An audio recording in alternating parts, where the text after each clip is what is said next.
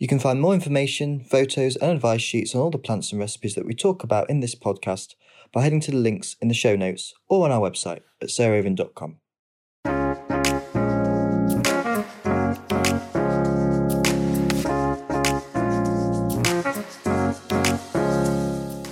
Welcome to Grow, Cook, Eat, Arrange, the podcast of me, Sarah Raven, and my mate Arthur Parkinson.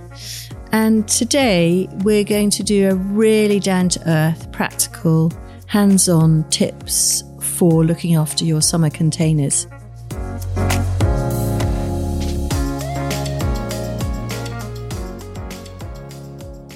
Arthur's garden is entirely in containers, so he is a living expert on how to keep things looking good now, going from mid to late summer and into the autumn. And we have currently 370 pots at Birch Hill. So I've become quite an expert too, although I have to admit it is not just me looking after them. So, Arthur, shall we start perhaps with feeding, do you think?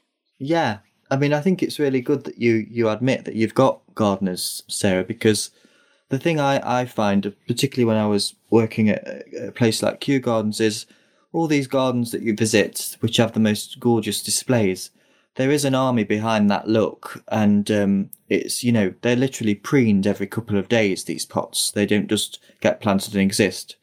So it's quite an art of learning at home how to create a maintenance schedule, which doesn't mean that the garden's overbearing.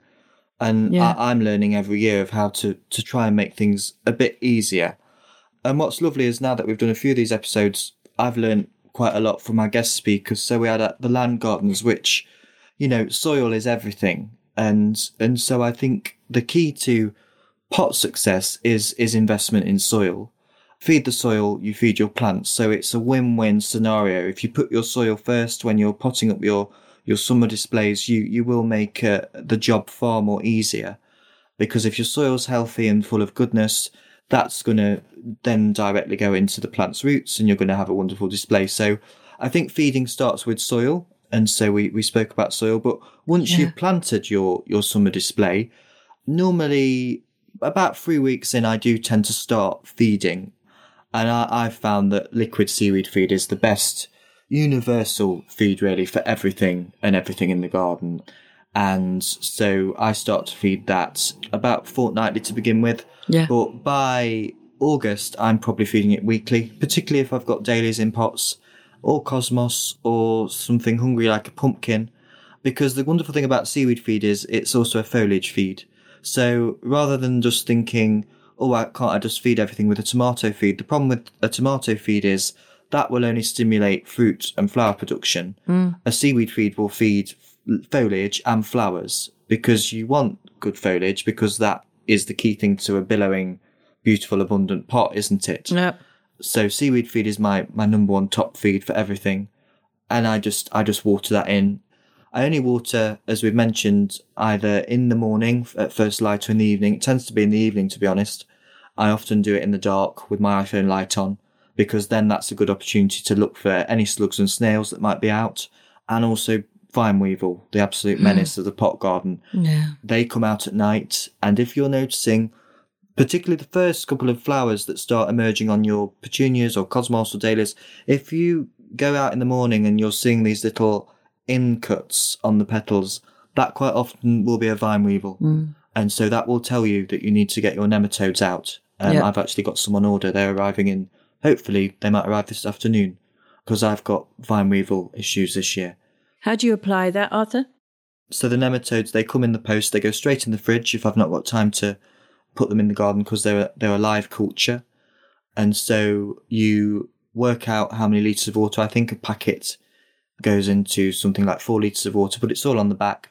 Yeah. And so you mix it into the watering can. You have to stir it constantly. So you do a relay from the kitchen sink or the bucket or wherever you've mixed them into, out into the garden. And they're an organic application. I nearly panicked and bought an over-the-counter vine weevil systemic pesticide, but I backed out because I just thought I really don't know what chemicals are in this thing. And I thought I can't water it into these cosmos and things, because that would mean any systemic pesticide will be in the nectar and the pollen.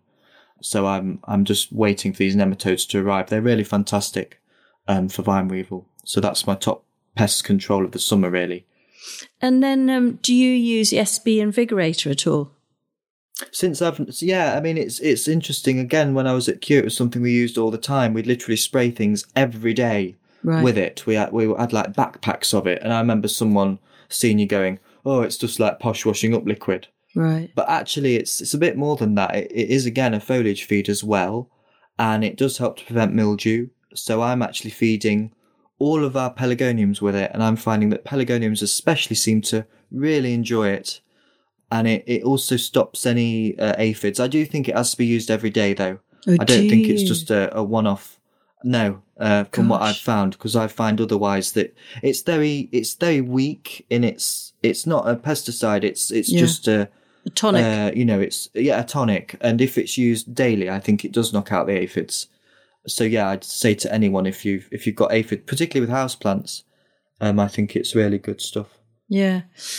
Okay, great. I mean, that's you've nailed it there, Arthur. I'd say on the on those, but we need to just also think about watering. Yes. Why don't you talk about your watering regime at Mill Yard, and then I'll talk about ours here. Well, one of the reasons I champion the big pot over the small pot, particularly for summer, is due to watering. If I was to continue using all my dinky little lovely terracotta pots that look lovely in the spring with all the spring bulbs, I'd probably have a breakdown because they really do dry out really fast. Yeah. So switching to big pots for your summer display, I'd really recommend. I actually don't do this, but I know Josie, with your big galvanised troughs that I have too, Josie lines the sides with any bits of polystyrene that you get when you get a new dishwasher or whatever delivered. And this apparently helps to keep a metal container cooler. So that's something I must do whenever I get another trough. But if you've got terracotta long toms or pots, using old compost bags, putting them around the side before you fill them up with fresh potting compost for your summer display, that will help to reduce water loss. Because obviously terracotta is porous. Absolutely. So that's a really great tip to do. It's all about conserving water and reducing the amount you need to water. I think for the first couple of weeks when you've potted out your summer display is the most nervous time for watering. You can easily overwater before things have started to root. Going back to pelargoniums, they especially will not like to be overwatered, and arctotis and things like that, which are all from South African, very hot places. They will struggle if they're overwatered. But things like dahlias I find are quite thirsty. So normally after 3 weeks of them being planted, they all start to get watered quite well, once a week with a good watering can into each pot. And certainly once all the foliage is growing, and that then creates a big umbrella over the pot, really, you can't rely on the rain at all. So that's when watering really has to start on a regimented fashion. Almost every 2 days, to be honest, if it was in a hot summer, so from July. Otherwise, I just find things start to flop and then they get stressed. Yeah. You'll notice if that ever happens, your flower production will drop right down because once the plant is stressed, it can't really produce as much as it would like to. And stress then causes mildew, and a lot of common issues are caused by underwatering. Yeah. Well, what we do here that Josie's taught me, well, we have families of pots, basically. So like with you, down to from the gate to the front door, that's kind of like one family, and then in your back, another family. So here, like the Dutch yard is one family. And we try and have a hose so it's really easy to get to and to use. Because if anything's sort of complicated, like you've got to move a hose from one bit of the garden to another, you just think, can't be bothered. And so you do it less than you need to. So we really try and make the whole system work incredibly easily and with minimal hassle. And then you go round and we use a hose and with a wand waterer on the end. And it's really interesting if you actually are brave enough after a hot day to put your hand, I maybe don't recommend this, under the water. Of course, where it's been in the hose, the last few meters have been baked till they're almost boiling in the hose pipe. So you don't want to do your first spray straight onto your plants because it's really, really hot and that will really scorch the plants. So you always just release the valve on the one waterer for, literally 30 seconds, because then the gush of cold water is coming straight out through the tap. And then you start watering. And what we do is in each family, we walk round them once, and you really want to stand over that pot for a good sort of minute, basically, in that first go round. And what you'll find with that, particularly if it's been hot for the last few days since you last watered, is that the compost has pulled away from the side of the pot. And so quite often the water will just slush straight out the bottom, which is hopeless. So you always want to go near the centre of the pot because it's more likely to rehydrate the compost like that. And so it'll then expand and press out and fill that gap between the edge of the pot and the compost. And that's quite an important sort of obvious sort of technique, really. And then what you do is you move on to the next pot, the next pot, the next pot, and then really extravagant on time and extravagant on water, you go back and you do a second watering, because in that interlude of, if you've got sort of 5 or 6 pots, in that 5 or 6 minutes, the water will have rehydrated what compost mix you've got in your pot, and it will then hold on to the water better. So in that second sploshing with your hose pipe with the one waterer, it actually is when it really is effective, and we'll get to the micro roots. Since we started doing that, we found we've got much better summer displays in our pots. And we don't ever use Osmogel, which is that weird sort of gunky stuff that expands. And that's because the year that we trialled it was actually really quite a wet summer. And we found that loads of our, again, like you say, the South African things, which a lot of our summer bedding are, as you say, the pelargoniums, the arctotis, the vanadiums, the nemesias, they're all South African originally, and they just rot if their roots are in water. So Osmogel is a mixed blessing, I think. And I do think in a greenhouse it can have a purpose, because you're obviously completely in control of the watering. But when it's open to the elements and whatever the weather's doing, we find it makes our pots very vulnerable. Yeah. We have because we've got a small garden, we've got a hose that shrinks and enlarges when we switch it on, so we can literally have our little hose pipe in a bucket curled up, so it's not causing a visual horror. And we're finding that's really helpful. It's one of those that swells up and then it goes really tiny once the water's all brilliant. Gone out of it. They don't last forever, unfortunately. They've got those. We've got through 2, but they do save a summer of, we used to water by bucket and now we do use the hose. Yeah. And I find my grandma Sheila's got one as well, and she wouldn't be able to water her garden without that. I'd like to trial a lot of these. I see they're like glass balls with a stem and you shove the whole thing in a pot. I'd like to do a trial of seeing if they do anything if you're wanting to go away on a long weekend. Yes. I mean, a lot of people ask me, have you got an automatic watering system? I don't, because I'm constantly moving my pots around. That's the problem. I'd find it such a hassle if I wasn't able to do that. But I know, a lot of the formal gardens will have an automatic watering system on their containers. Yeah. And then I suppose perhaps the final thing, unless you can think of anything else, is about deadheading. And certainly as we get into July and then into August, deadheading of pots is absolutely crucial. And one of the things I notice about you when you come here is not only do you deadhead, but you zhuzh. And so you go through the pots, removing all the browning foliage, and then you deadhead. And whether it's in the greenhouse or here, so all the pelargoniums get a thorough going through by Arthur when he arrives. Yeah, on an open day as well, I often stand next to a pot and I just preen it. It's all about preening, isn't it? Yeah. We picked petunias last year. We did a lot of photographs of petunias in vases, and we found the vase life of something like a petunia, which neither of us had ever picked before, was outstanding. And if you choose to pick your container flowers, you're basically pinching them out so they get bushier and more invigorated. So I don't do that much deadheading really of my pots because I'm constantly harvesting them. So like last night, I picked every single Viola Tiger Eye that was in the garden because I want them all for pressed flowers for Christmas cards. But I know in 2 weeks' time, there'll be more. Yeah. Like my mum walked, she went, "Oh my God, I can't believe you've done that." But it's like, well, I'm only here today, so I might as well pick them all and there'll be more for you next week. Yeah. Rather than letting them all run to seed and they all get tired then. No, you're quite brutal, but you're right. Yeah, I am brutal. I mean, I got that from you. I think I've got more brutal than you were Yes. now.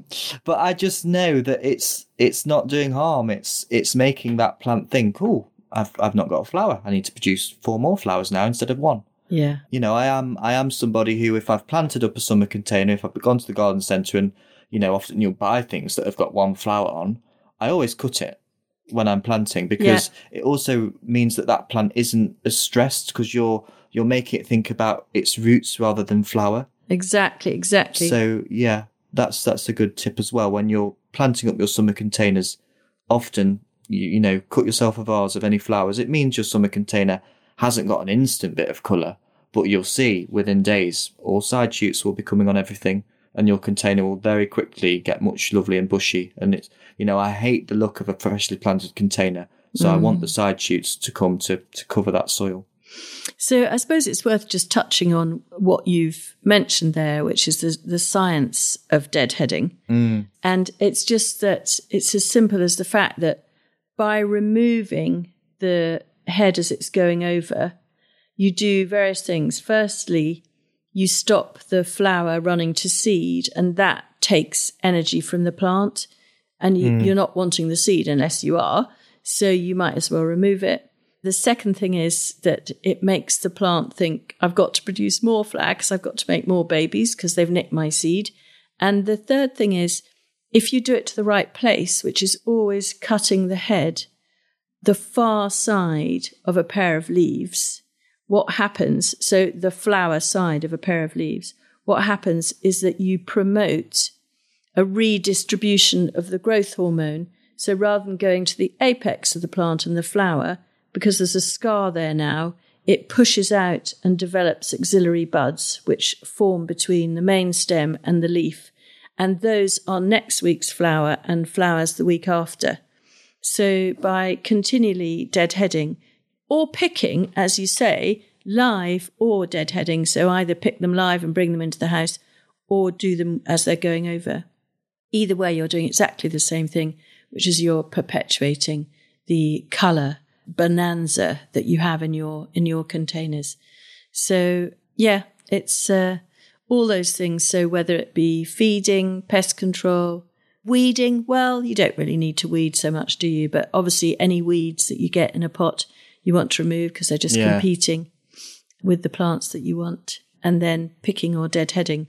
And you should have really fantastic containers. And with things like dahlias and the late flowering stuff like pelargoniums and, as you say, the arctotis, etc., we can keep our pots looking pretty good at least until the end of October. But it's what you do now, I think, that really does make a difference to how long they're going to go on looking good. Do you believe in saucers, Sarah, under your pots? Well, plant saucers.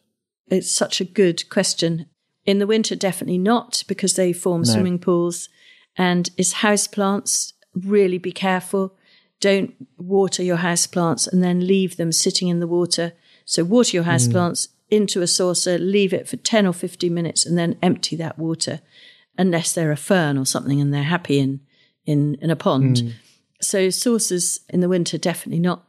Saucers in the summer, I think, can serve a purpose, particularly, you mentioned right at the beginning, for baby pots.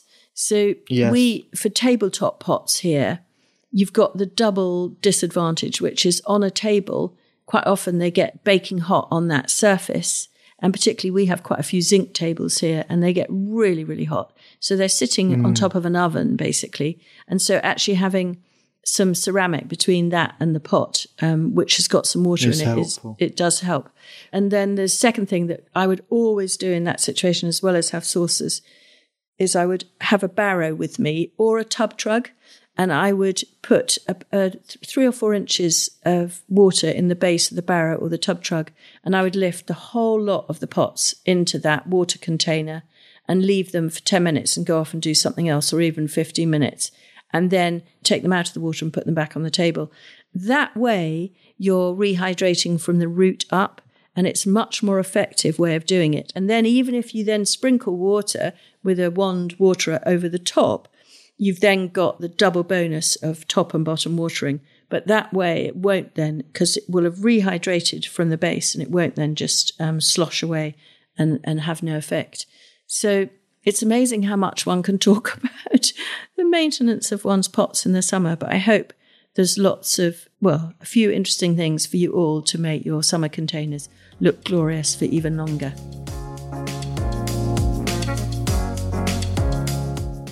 Thank you for listening to Grow, Cook, Eat, Arrange with me, Arthur Parkinson, and Sarah Raven. Next week, I will be taking a week off, and I will be listening to Sarah talking to Anna Jones about her new book, One Pot, Pan Planet.